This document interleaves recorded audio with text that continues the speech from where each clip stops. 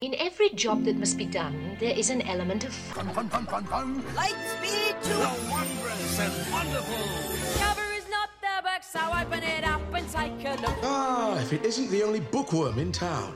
What's that word again?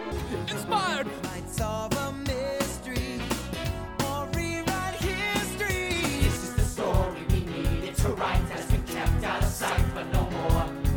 So I'll read a book, or maybe 2 or 3. It's such fun to hum a happy working song. Ooh, a happy working song.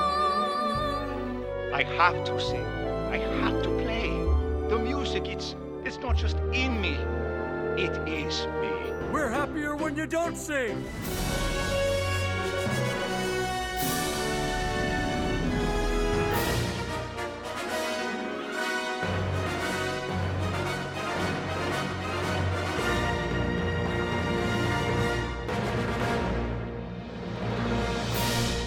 Welcome to Notably Disney, your ultimate podcast covering Disney music and books.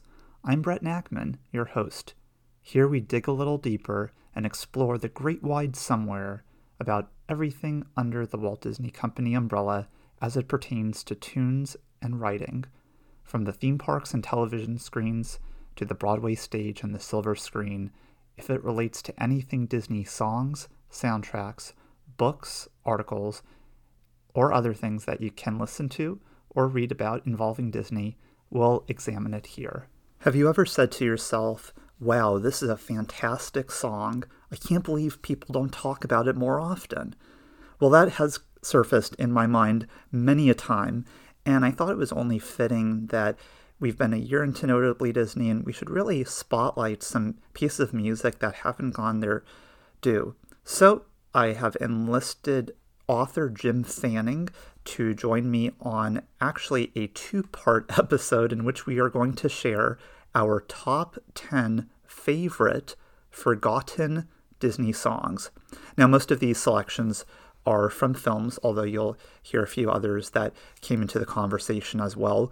Ultimately, this was originally going to be one episode, but we had such a fantastic and lengthy discussion that amounted to just over 2 hours. So consequently, you'll hear this split into 2 parts. So in the first half, we'll cover 5 each, and then in the second half, we'll address another 5. So I hope you enjoy this conversation. You'll probably be surprised to hear a few of our selections just because many of them are very much rare and really have only manifested in some very distinct properties within the Walt Disney Company history. More of mine are probably a bit more familiar, especially more contemporary Disney music, and what's wonderful is that Jim covers more of the Walt era before the mid-1960s. Let us begin. Jim Fanning is known as a celebrated historian and writer on the Walt Disney Company, having written many popular titles including the Disney Book, the Disney Poster Book, a Disney Sing-Along Songbook, many others. He is quite the expert on the history of the company and regularly contributes to the Disney 23 magazine, which is D23's publication. Among his other roles have included working as a researcher for various film and television projects, for various arms of Disney over several decades, and as a writer for the wonderful Walt Disney Treasures series of DVDs from the early 2000s. A personal favorite of mine. So we're going to explore his Disney career briefly before immersing ourselves into the world of favorite forgotten Disney songs. So welcome to Notably Disney, Jim. Thanks, Brett. It's great to be here with you. Well, I'm glad to talk with you about a lot of different things. Most notably, we're going to be illustrating some songs that have maybe flown under the radar in the Disney song catalog over many decades. But I would like for listeners to know a little bit more about you. Could you maybe share what your path was coming to work for the Walt Disney Company? I know some of your early work entailed working in the mailroom and writing comic books, but what was your Disney journey like? Well, it's been a lifelong journey because I've loved Disney my entire life. And I guess that's not that untypical because everybody has Disney as part of their childhood.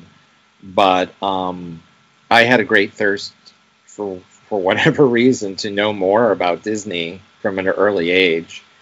And I just always was fascinated. The more I found out, the more I wanted to know. The more I knew, the more I was fascinated with it. And it's, as we all know, it's actually a bottomless subject, because the more you scratch the surface, you realize it is just the surface. So at any rate, I always wanted to read books and discover more about who Walt Disney was, how these films and theme parks were made. And I just was endlessly fascinated. So at some point I decided, well, the best way maybe to deal with that in a career is as a writer. And I've always loved writing. I loved art as well, but I didn't think I was good enough as an artist to be a Disney artist, which of course, if you're a Disney artist, that's the top of the field. So I gravitated more toward the written word.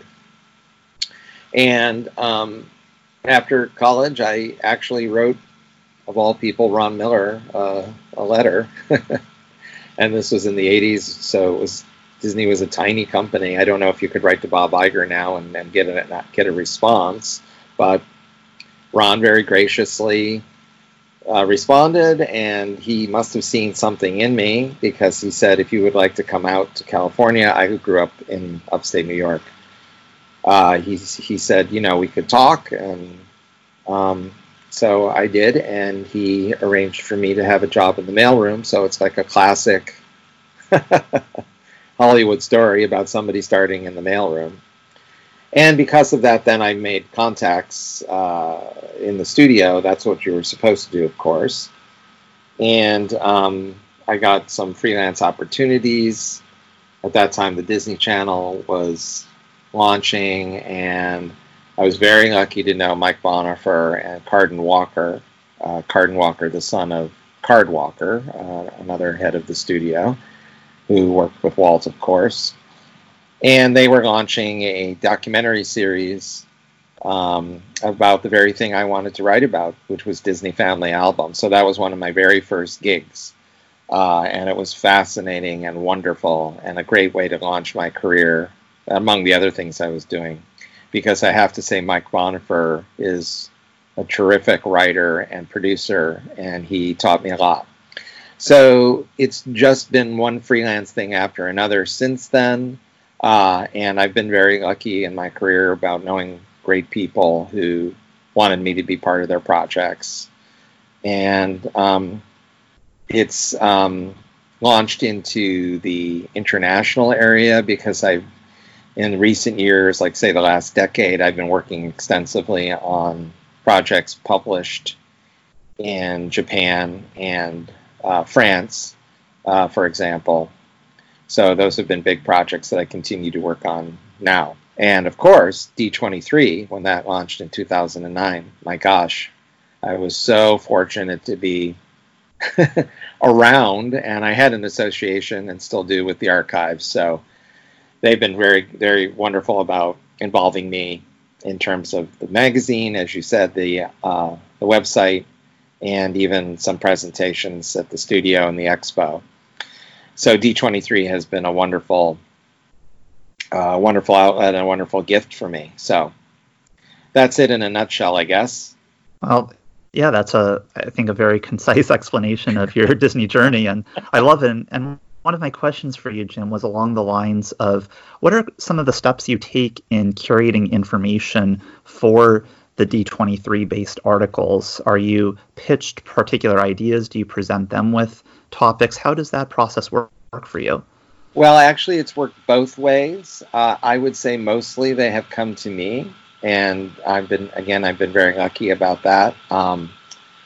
Occasionally, I've said, hey, this is something that I'd be interested in writing, and I think your guests would enjoy it too, your membership. An example of that would be last year I wrote about Donald Duck's television career, and that's really been very underexplored, I guess you might say. The cartoons, the theatrically released cartoons, of course, have been more celebrated. But I thought, well, he was a major star of the Disneyland / Walt Disney Presents series, and those were publicized at the time and celebrated, and there was new animation created for those shows, as well as using the classic cartoons. So I just thought that would be really fun to look into and write about. So I suggested that, and they said, that sounds good. And so we published that on Donald's birthday last year. Really just kind of a fun, different look at Donald Duck. So that was an example of an idea I came up with on my own and that they seemed to like.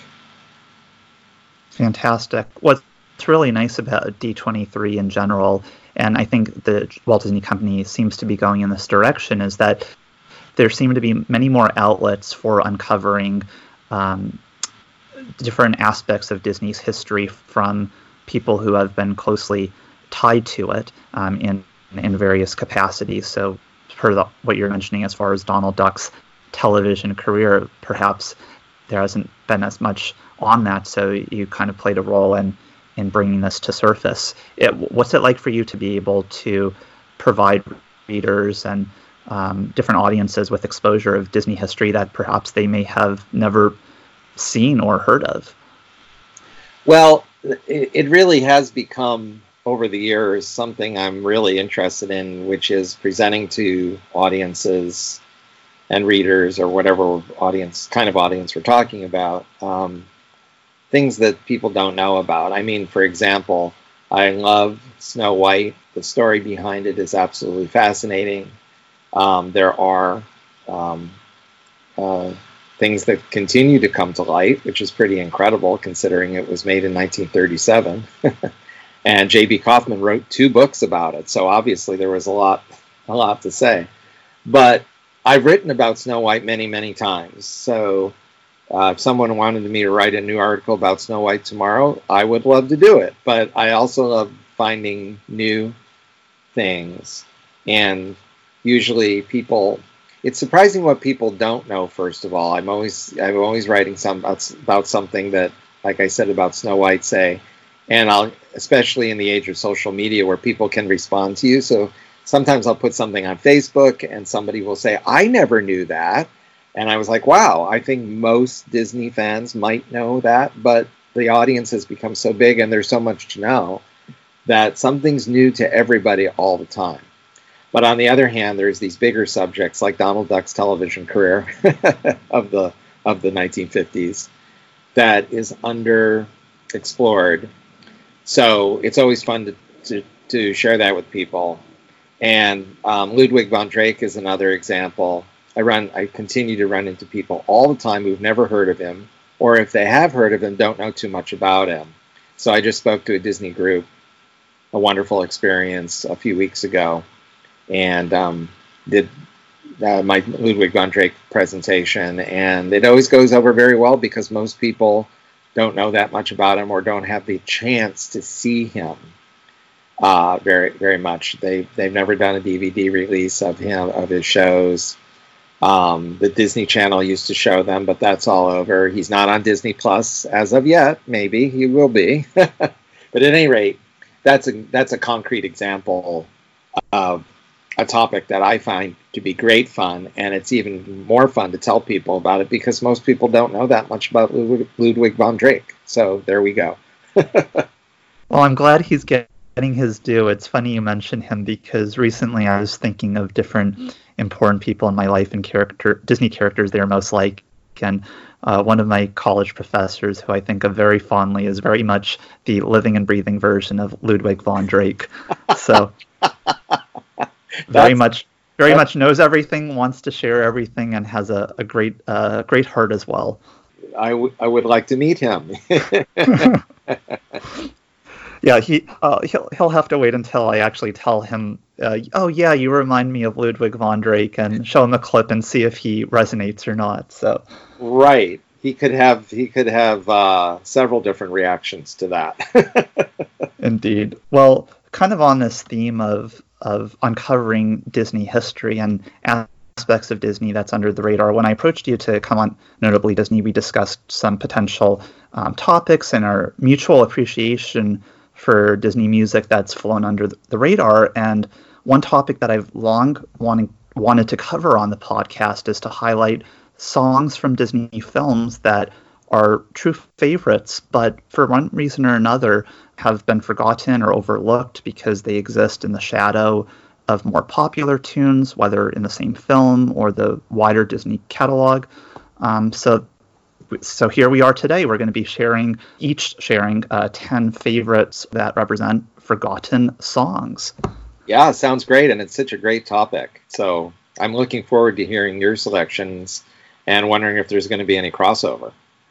Yeah, I was wondering that too, because when we think of Disney music, we not only think of 9-10 decades of Disney songs. We're entering that close to 100-year mark with Steamboat Willie, but we think of all these different Disney properties, and the Disney universe is so vast now in so many different spaces, and animation and live action. So there's a lot to sort through. So I have to ask before we get started, Jim, what was your process in kind of figuring out what songs you wanted to highlight? Like, did you have some that you knew instantly, or how did that come about for you?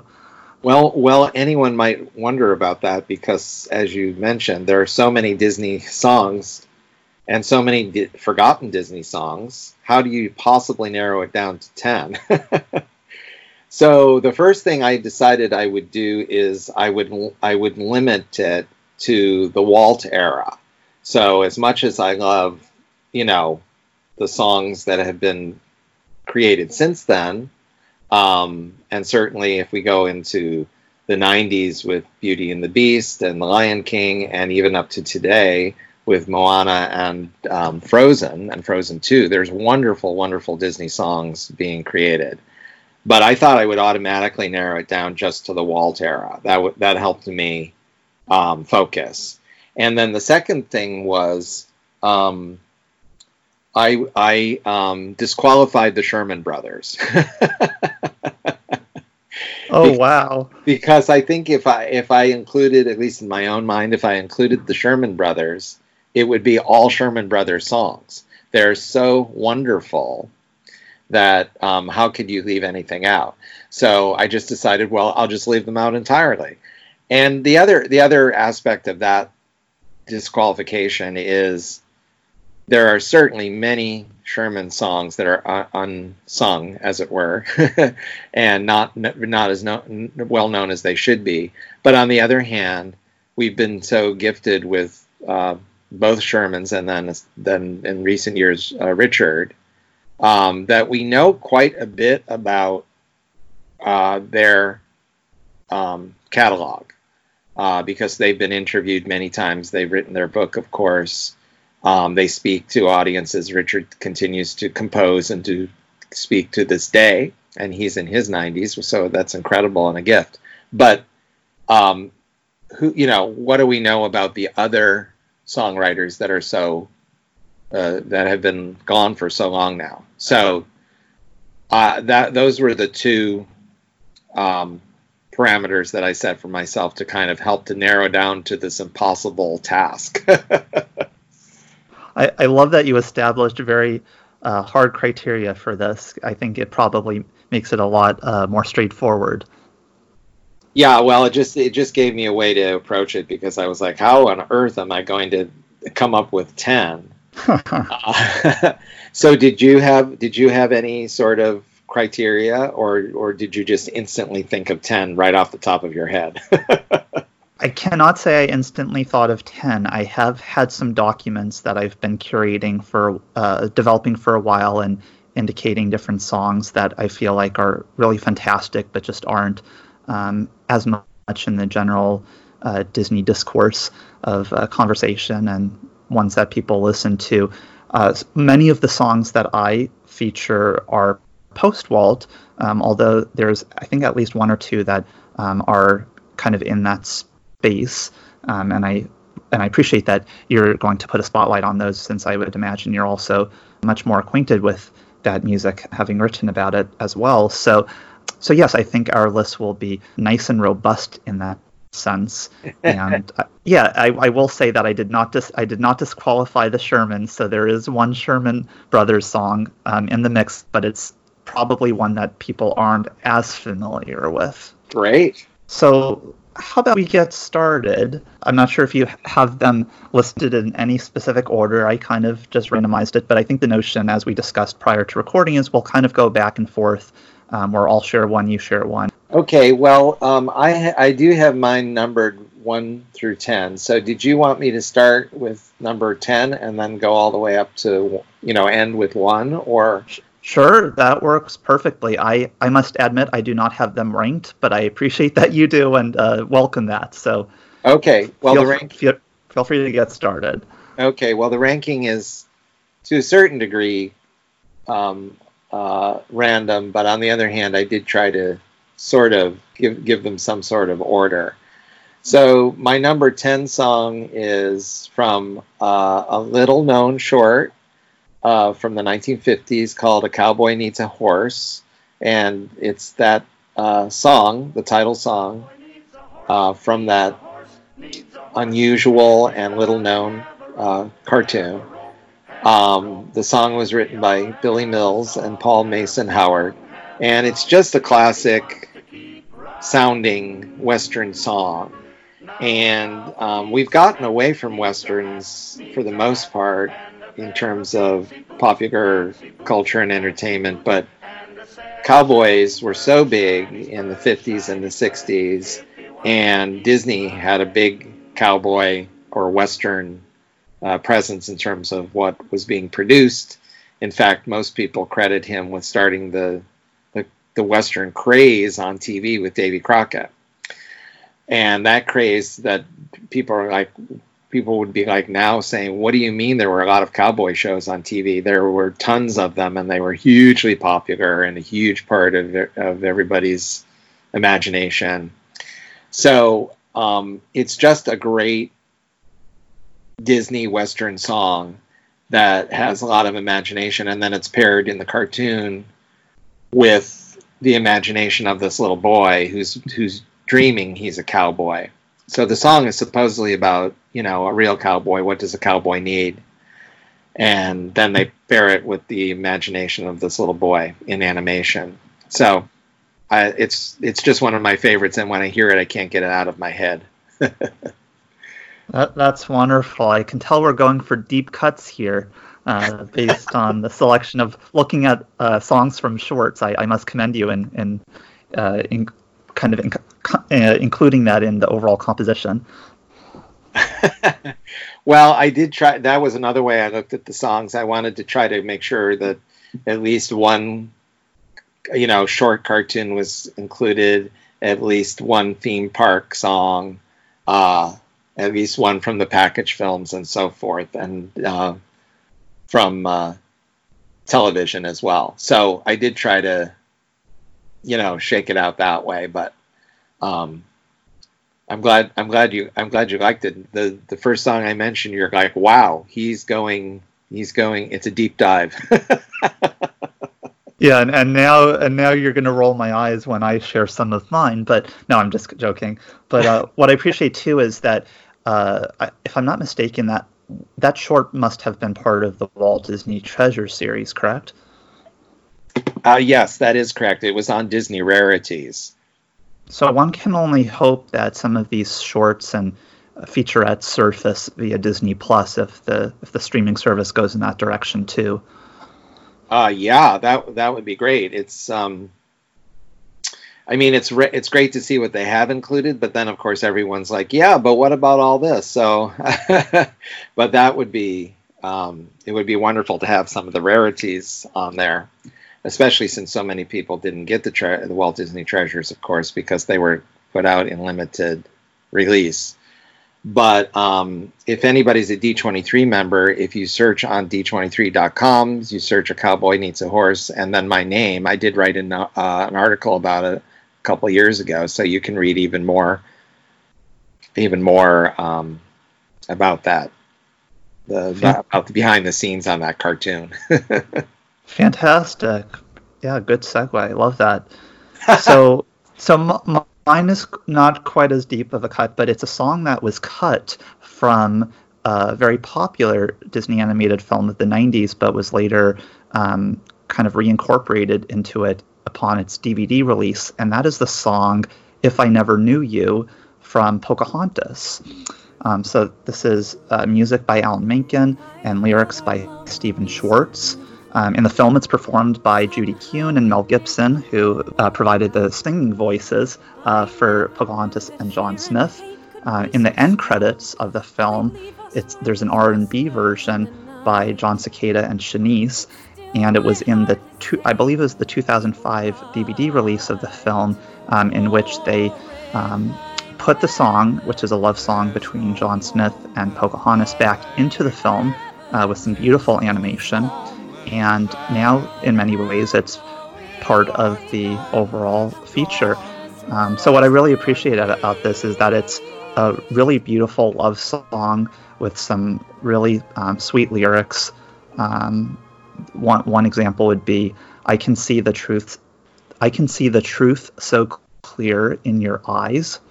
The setting of this song is when John Smith is tied up in the camp, and there's some beautiful nighttime lighting, lots of blues and interesting cues, and Pocahontas comes in and it becomes a duet. There's a beautiful instrumental section. I just have really loved this song, and I know Alan Menken does too, because he's often incorporated it into some of his performances at D23 events, where he says how much he is glad that this song has seen the light of day. Wow, that is a great choice, and it was devastating to him and to the filmmakers in general that they felt it had to be dropped from the theatrical release.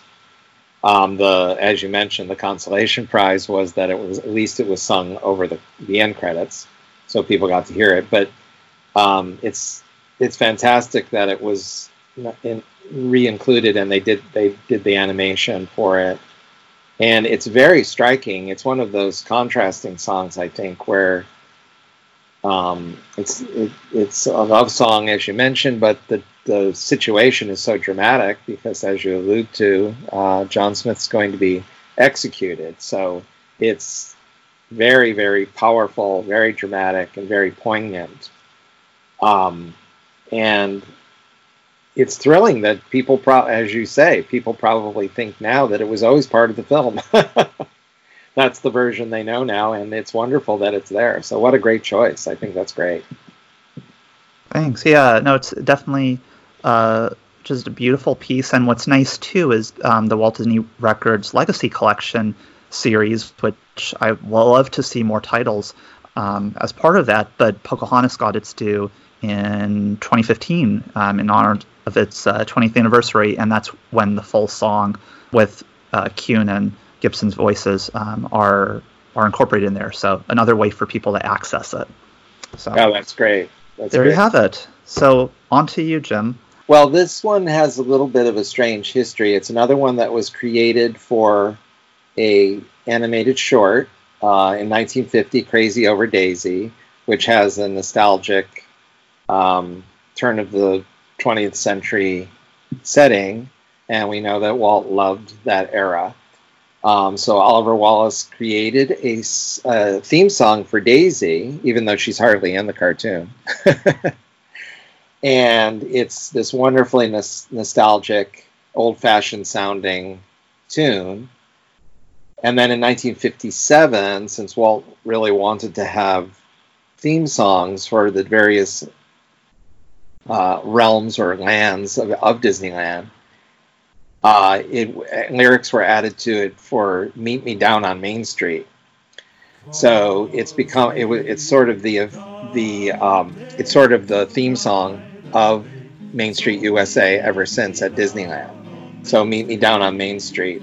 The lyrics were added by Tom Adair, and he's one of my favorite overlooked people in the Disney world, because he wrote a lot of great songs for the Mickey Mouse Club, such as I think it's called "Alone on Coney Island," that Darlene and Bobby, I believe, did, and then some of the other boys were part of it too. He wrote the lyrics for. He was a great writer. Wrote some great songs, as I said, for Mickey Mouse Club, and then also for Sleeping Beauty. He wrote the lyrics for, I think, most of the songs for Sleeping Beauty. And he provided some wonderfully nostalgic lyrics for Meet Me Down on Main Street. So I do wonder if people are listening and saying, well, what song is that? And then maybe if they look it up on the internet, when they hear the melody, they'll recognize it. I think, unfortunately, it has not been used as much as it used to be, but I think you can still hear it occasionally, at least on Main Street USA. So my number 9 is Meet Me Down on Main Street, created for a cartoon but adapted for the park. Very nice. And you referenced Oliver Wallace earlier, who many listeners are probably familiar with from the standpoint of writing the scores for so many classic features from the 40s and 50s, Alice in Wonderland, Peter Pan, and so many others. So nice that his name was brought into the conversation too.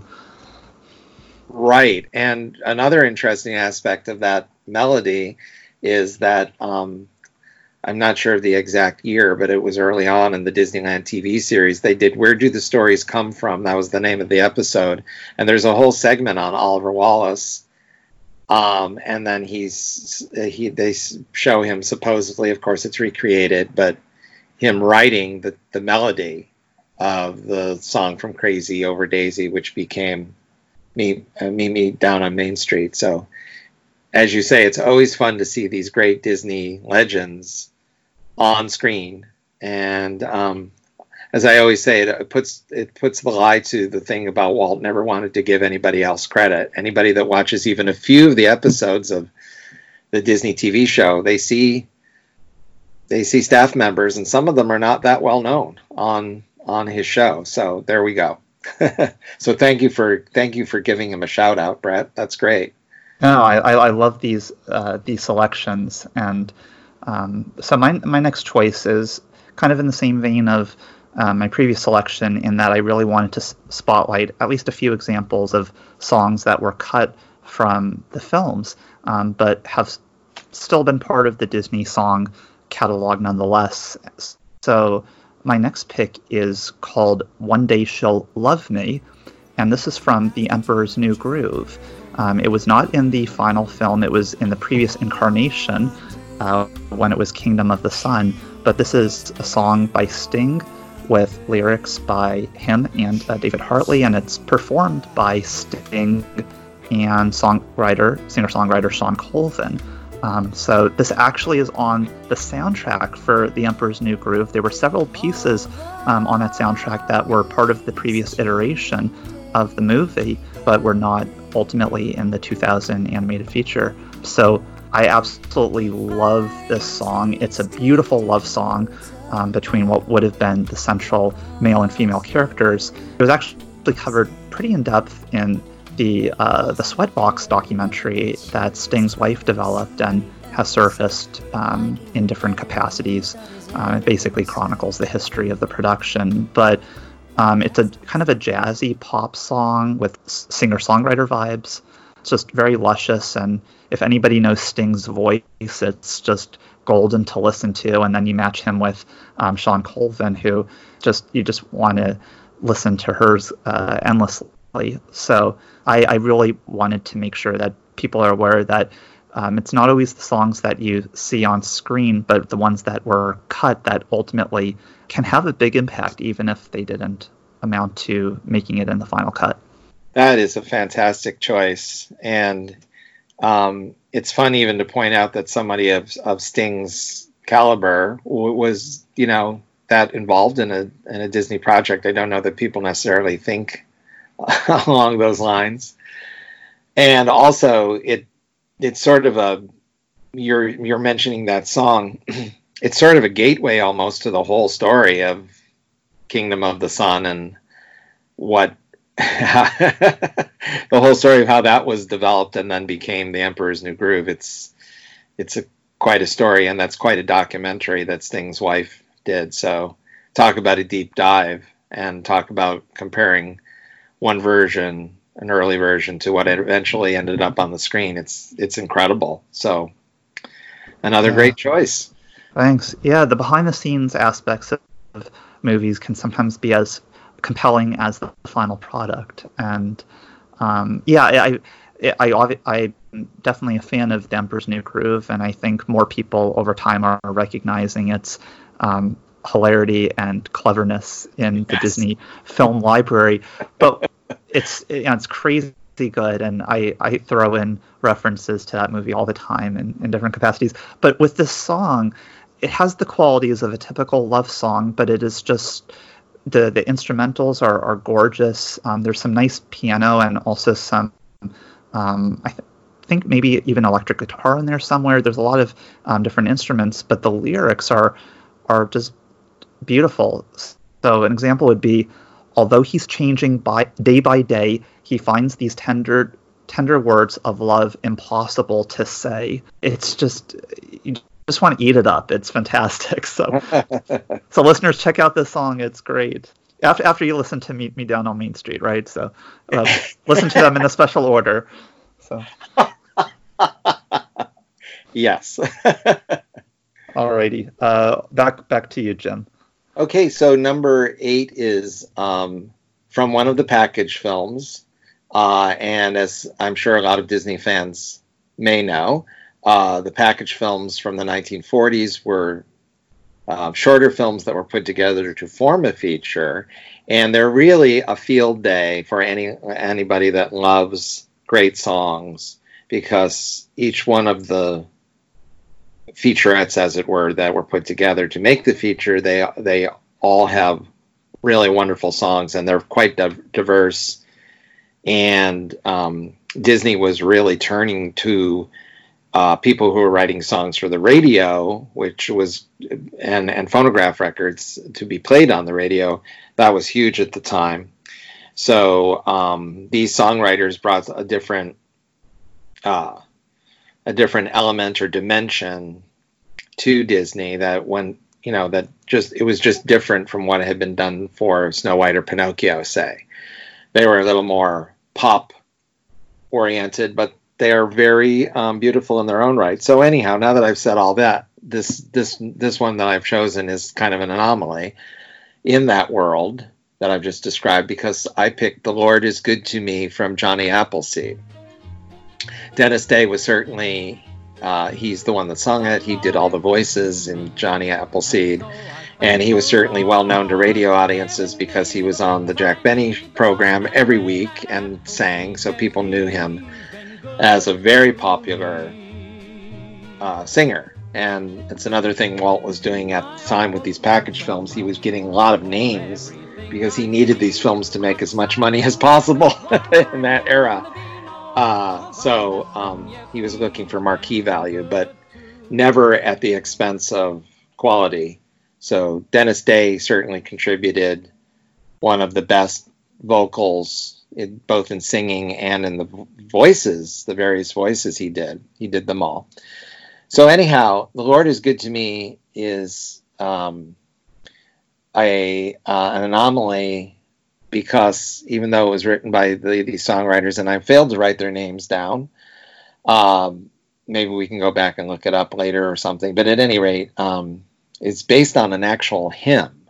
So it's one of the times Disney took an existing song and did their own version of it. But it's just a very, very simple song of gratitude for blessings. So it really resonates with me. So that's my number 8 choice. That's such a sweet pick. I love it. And just so everybody's aware, so the lyrics are by Kim Gannon and Walter Kent. So thank you for plugging those in. Sure, no worries. But we wanted to credit them for sure. Absolutely. And one aspect of the song that I really like is the whistling. Do you know if Dennis Day was responsible for that, or? Well, no, and that's a great question. Now a lot of times whistling in Disney films is always by Jimmy McDonald, the sound effect wizard, who who eventually became, right at this time, I think, the voice of Mickey Mouse. So he had a very strong, short whistle. So a lot of times when you hear whistling, it's Jimmy. I'd have to listen to it again. Maybe I could pick it out, because he has sort of a particular almost swing to his whistle. But it's very possible it is Dennis Day, because he was so versatile that he very well may have provided. I wouldn't be surprised. So I wish I knew the definitive answer to that. No worries. It's a really nice selection too, because I feel like it's very reflective of the era of Disney during that point in time, where it's an easy listen, but and it's very hummable, and it just has such a quaint quality to it that you would not find by any means in any contemporary feature, but it feels like a time capsule in that sense. Oh, that's a great observation. Yeah, and I think it's also, as always with all these songs, regardless of their origin or what they say on the surface, they always say so much about the character. So Johnny is sort of a, and I mean this in the best sense, he's simple, and he has a simple philosophy, which is reliance on the Lord. It says, "So I thank the Lord for giving me the things I need, the sun and rain and an apple seed." And a lot of people would not think, well, that's all I need, but he does. And then it's also a song of trust. So in the story, he longs to go west like the hardy pioneers, but he's a little guy and not very strong. So he thinks, well, that's not for me. But his trusting in God, he is able to take this enormous step forward and live as very few of us could out in the wilderness with just his cooking pot and the good book. And of course, I think the Disney storytellers, they make it clear this is the legend of Johnny Appleseed, but he was a real person, John Chapman. And John Chapman's, one of his motivations was faith. So he was very focused on his own religious beliefs. And that was part of why he did this sort of extreme sort of life. And it was total trust in God, almost like a John the Baptist type figure. So that was the Disney way, in this gentle, delightful, simple song, to say that about this character without getting very heavy-handed about it and overemphasizing it. It's just there. And since it's the first thing that happens in the little film, we think about it all the way through, and how he must have had a great trust to be able to step out and live his whole life, out in the wilderness. Yeah, I like your description of the character, and one thing that I was thinking about with the song, it's kind of like a happy-go-lucky piece. It's one that you could just listen to on a stroll or riding a bicycle. It feels so pleasant, and I think you really captured what the essence of the piece is too. Oh, great. Yeah, and it's a great observation, and to me that is Disney music. It's just always delightful. It's very easy to sing and remember, but usually, quite often, it has a surprising depth to it that's not necessarily noticeable on the first listen. So that, to me, that's definitely one of these songs. And Disney's known for its great storytelling, and a particular kind of storytelling. And this is it. This is it in a nutshell, or an Appleseed or something. Yeah, the notion of that there's much more than meets the eye or the initial listen of a song. And yeah, I love how you put it that way. I think that's very apropos. And kind of transitioning over to my selection, I think it's a very nice segue, because I feel like the theme of just delight and enjoyment of one's life is very present in this song that I picked. And I recognize that perhaps it's not the most overlooked song, but it comes from a film that I don't think as many folks would be as familiar with, or at least not in the modern era. So I selected Brazzle Dazzle Day from Pete's Dragon. Rich.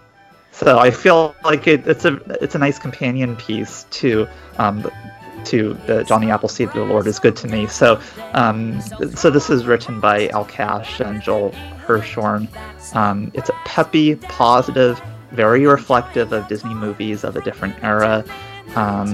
It's kind of like, I feel like it's just a perfect compliment because it's easy to hum, it will get stuck in your head, and it really just focuses on cherishing the beautiful aspects of life with lyrics like running through the sand without your boots on, making sure that you don't keep your blues on, finding a boat we can cruise on. Like, you could have fooled me. Are you sure this isn't a Sherman Brothers song? No, it's not, but it has that same sentiment. And it's so upbeat, and it's just effortless in its charm and delight. And while I would say it's perhaps not the most memorable song of the film, I think that would go to Candle on the Water. It's certainly very bright and optimistic, and I feel like at least a lot of younger kids or young adults may not have ever heard this piece, especially because it was not featured alongside other songs in the 2016 live-action adaptation. So I'd say, check out the songs from the original 1974, I believe, film. It's song.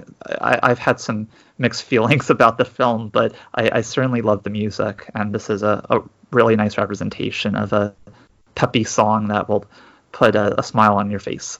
I agree, and it's the ultimate compliment to say of a song. You could almost think it is a Sherman Brothers song. That's the ultimate.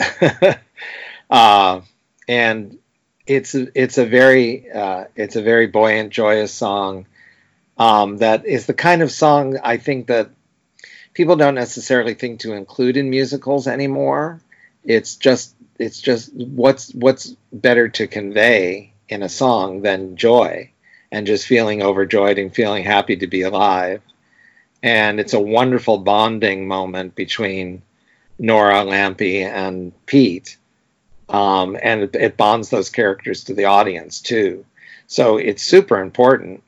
And I think another thing about that song, which is why it's another reason it's an excellent choice, is that it fits in with the whole tradition of having, for lack of a better way to put it, coined words, which Walt seemed to love and songwriters seemed to love, such as zippity-doo-dah, bippity-boppity-boo, of course, supercalifragilisticexpialidocious, brazzle-dazzle. That's great and goes right along with that tradition.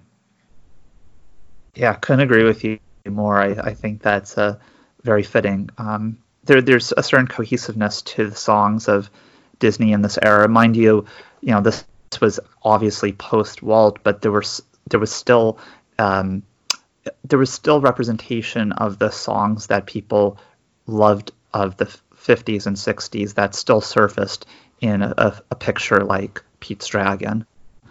So I think that's why many of us can think back of these movies as quite timeless, because even though they're more illustrative of the time in which they were developed in terms of the vocal qualities or the instruments being used or the lyrics for that matter, they still have a sense of relevance and brightness. Agreed. Alrighty, well, let's turn it back over to you. Well, thanks. The number 7 for me, I was thinking, well, what's one of the most famous Disney songs of all? It's the Ballad of Davy Crockett, of course, but we're talking about songs that are not as well known. So from the same team that wrote that song, Tom Blackburn, lyrics, and legendary Disney composer George Bruns, comes The Liberty Tree from Johnny Tremain. So a song that is not that well known from a film that is not that well known. But it's, again, it's exactly what we were talking about with The Lord is Good to Me. It's a simple song and bright and singable, but when you really think about it, what it means, it tells us a lot about the characters, and it tells us a lot about the concept of liberty and the concept of the story, which of course is the American Revolution. So it's really, they really did a great job.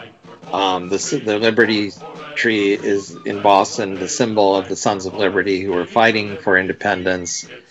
And they say things like, plant the seed in our homeland, boys, let it grow where all can see.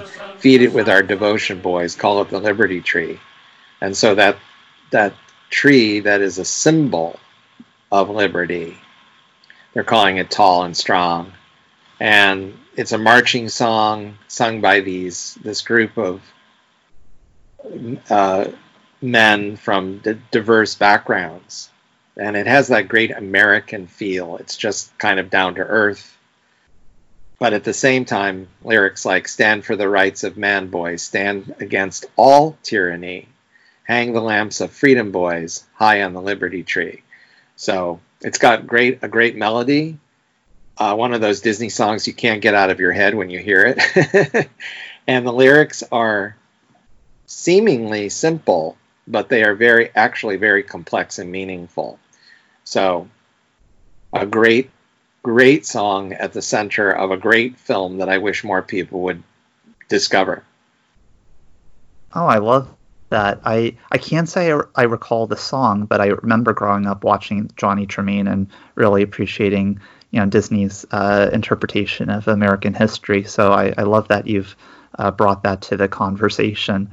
When you were mentioning some of the lyrics, maybe it's because I'm still thinking about Pocahontas too, but some of the lyrics made me think a little bit of the Mine, Mine, Mine song from that film in terms of the Dig Up Virginia Boys and the whole notion of where there's someone enlisting a group of people to engage in a particular effort, that notion of that there has to be a sense of teamwork or camaraderie of sorts, even though the context is very, very different. Yeah, kind of the opposite almost. But yes, exactly. Right. Exactly. What unifies people more than a song? And of course, the Sons of Liberty were almost a secret group that was working for liberty for the colonies, what would become the United States. And another context of this is the Boston Tea Party, which is dramatized in the film. And they even say, speaking of the tree, save it from the storm, boys, water down its roots with tea, and the sun will always shine on the old Liberty Tree. So they tie it into the characters, they tie it into the story. Tom Blackburn, of course, was the screenwriter. He adapted the book, Johnny Tremain. So he knew this story inside out. And gosh, when you really look at it, you would almost think it was an actual song from the American Revolution. Now, you mentioned it didn't necessarily come to mind. I wonder if you and other people will, if they look it up and listen to it, they'll recognize the melody almost immediately, because it is used at the Magic Kingdom and Walt Disney World in Liberty Square. So you will often hear it on the soundtrack, and if they still do this, I'm not sure if they have the fife and drum little combo there. They would play this song because, of course, they have the Liberty Tree with its 13 lanterns that light up at night in Liberty Square. So Johnny Tremain and this song are part of that. So anybody that's going to Walt Disney World, be sure and stop by Liberty Square, and hopefully you'll hear this song. That's such a great point that you mentioned, and I was thinking about it earlier too when you mentioned Meet Me on Main Street, and just these different Disney songs that perhaps have been overlooked or just haven't been in the general conversation for a while, but they still sometimes manifest in the parks in instrumental form or on Main Street over time. There have been different songs from Walt's era that have been in a different rendition but played in instrumental form on Main Street. So I really like that point that you bring up, because we are familiar with some of these songs, even if they're in very subtle or unexpected ways. Yes, and it is fun to know a song instrumentally and just think, hey, maybe it was even just composed for the park, and then one day discover, oh, that's where it comes from. It's this particular, it's from this particular movie or what have you. Probably a good example of that is Fortuosity, speaking of the Sherman Brothers. I'm right. Sure a lot of people have heard that on Main Street instrumentally. Then if they see The Happiest Millionaire, they'll discover, wow, it's from that. And I'm sure a lot of people don't know that.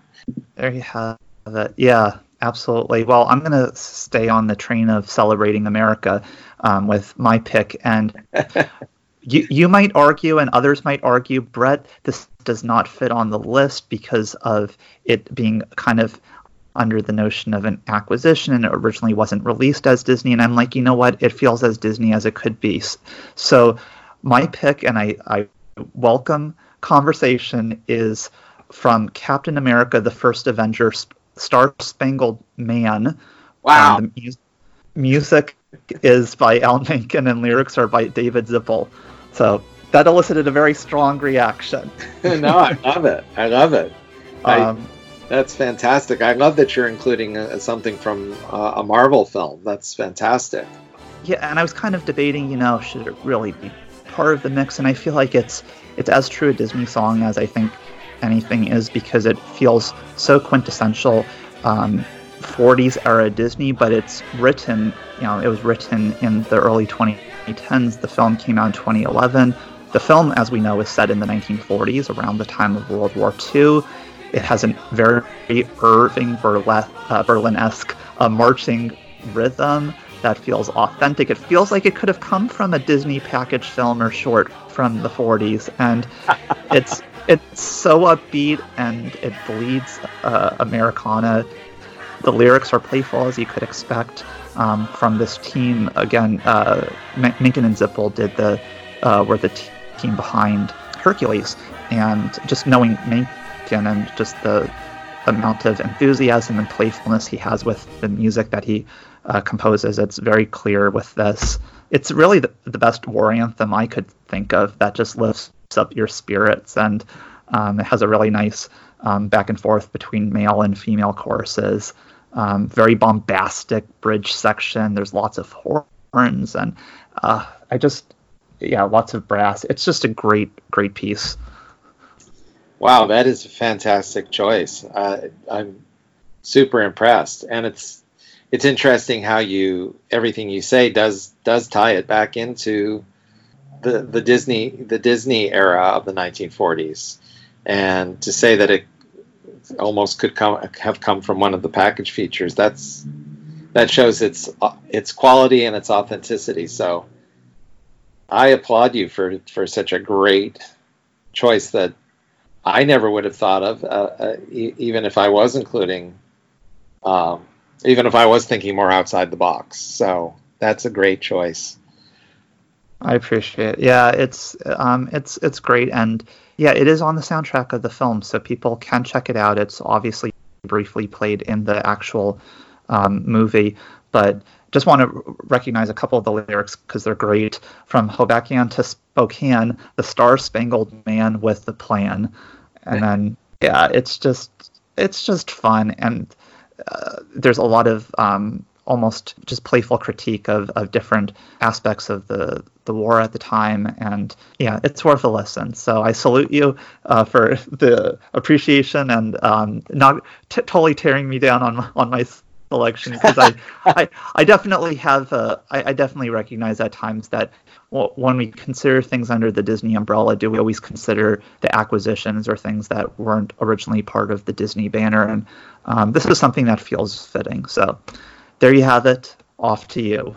Okay.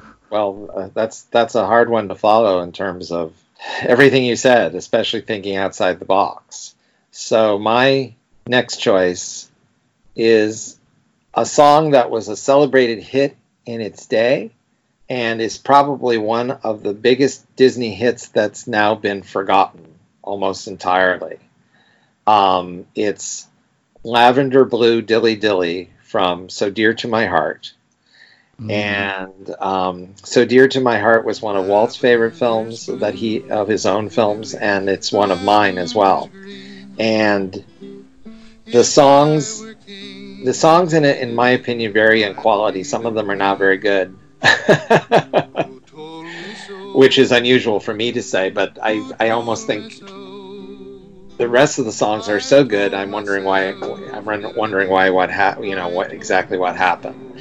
But at any rate, this is a story set in the early years of, again, the 20th century. So that's one of Walt's favorite eras. It's a little boy growing up on a farm, so he definitely related this to his own early life in Marceline, Missouri, and even though this is Indiana. And it is a song that's like The Lord is Good to Me is based on an actual hymn. This is based on an actual folk song. And it's just a gentle little ditty, but it has the strength of great American folk songs. Somehow they have an interior strength. Probably somebody that's more knowledgeable about music like you are could speak to that better than I can. But what's interesting about So Dear to My Heart and the folk songs is that, of course, it stars Burl Ives in his first motion picture. And he went on to become an acclaimed actor as well as a singer on Broadway and in films, and even won an Oscar in 1959 for The Big Country. But he's in films like East of Eden with James Dean and Cat on a Hot Tin Roof and all these strong dramatic films. But his start was with Walt Disney, and that's pretty impressive right there. But the reason I'm emphasizing Burl Ives is that at the time, this was released in 1949, at the time Burl Ives was known as a balladeer and a collector of American folk songs. So he was perfect for the part of the blacksmith who sings these songs. And throughout the film, he's supposedly making up this little song about Bobby Driscoll's character, Jerry. So he's the perfect casting choice, not only from his personality and his acting ability, but also these songs. And I've always wondered how much influence he had on the creation of Lavender Blue Dilly Dilly. And I've never really been able to find out anything definitive, but I think we can kind of assume that he had some influence on it. It was written by Larry Morey and Elliot Daniel, who were big songwriters at the time. And this was a big hit. It was a big, big hit on radio.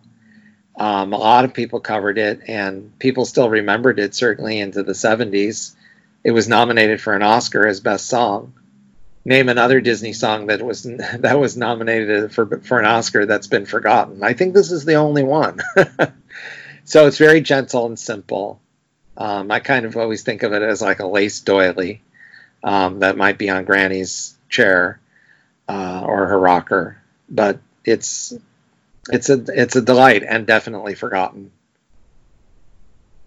Yeah, no, I'm glad you mentioned this, and I love Burl Ives' voice, and it's a very comforting song to listen to. One I feel like I could just listen to like sitting on a rocking chair or something.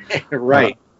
Akin to that. So I think it's a really sweet piece, and that is a really appropriate point that, yeah, there's been so many acclaimed and extremely memorable Oscar-nominated Disney songs, and you're right, this one kind of has fallen to the wayside, unfortunately. So glad you featured it. Oh, thanks. And I can't wait to hear what your next choice is going to be. Oh, I tell you, I feel like I'm eagerly awaiting each of yours, because I'm like, okay, what is he gonna uncover next that I've like when you mentioned the one from Johnny Tremain, the Liberty Tree. I'm like, oh my gosh, I don't even remember this one, but I'm sure I've listened to it in different capacities. Yeah, mine is by no means in the same sphere as thinking of So Dear to My Heart. It's actually a modern Disney song, but one that I don't think too many people have heard, or maybe just younger listeners have. If they enjoyed the film Planes, Fire, and Rescue. You might be familiar with the song Still I Fly, which is kind of a country rock pop piece that centers on the central character Dusty, Crop Hopper, heading off to meet the fire and rescue team. He's heading off to Piston Peak National Park. He's not... he's kind of questioning at times his potential and what is his path supposed to be. It's just kind of a pick-me-up type of song. I'm never letting go, gotta learn to grow, watch me as I touch the sky, still I fly, now I know it's what I gotta do, find a dream that's new, give it all that I've got this time. So it's just kind of inspirational, and it's heartfelt. The film itself, actually, I think is pretty solid, and it's surprising that this didn't become a really popular commercial song, because it has all the essential qualities. It in many ways it feels very much by the books, but kind of like what we were discussing in general with a lot of these pieces that we're highlighting, there's a lot of depth behind them in terms of the sentiment and the tone. So I wanted to include this one for that reason. What a great, fascinating, and unusual choice. I don't think anybody could have predicted that was going to be a choice of yours.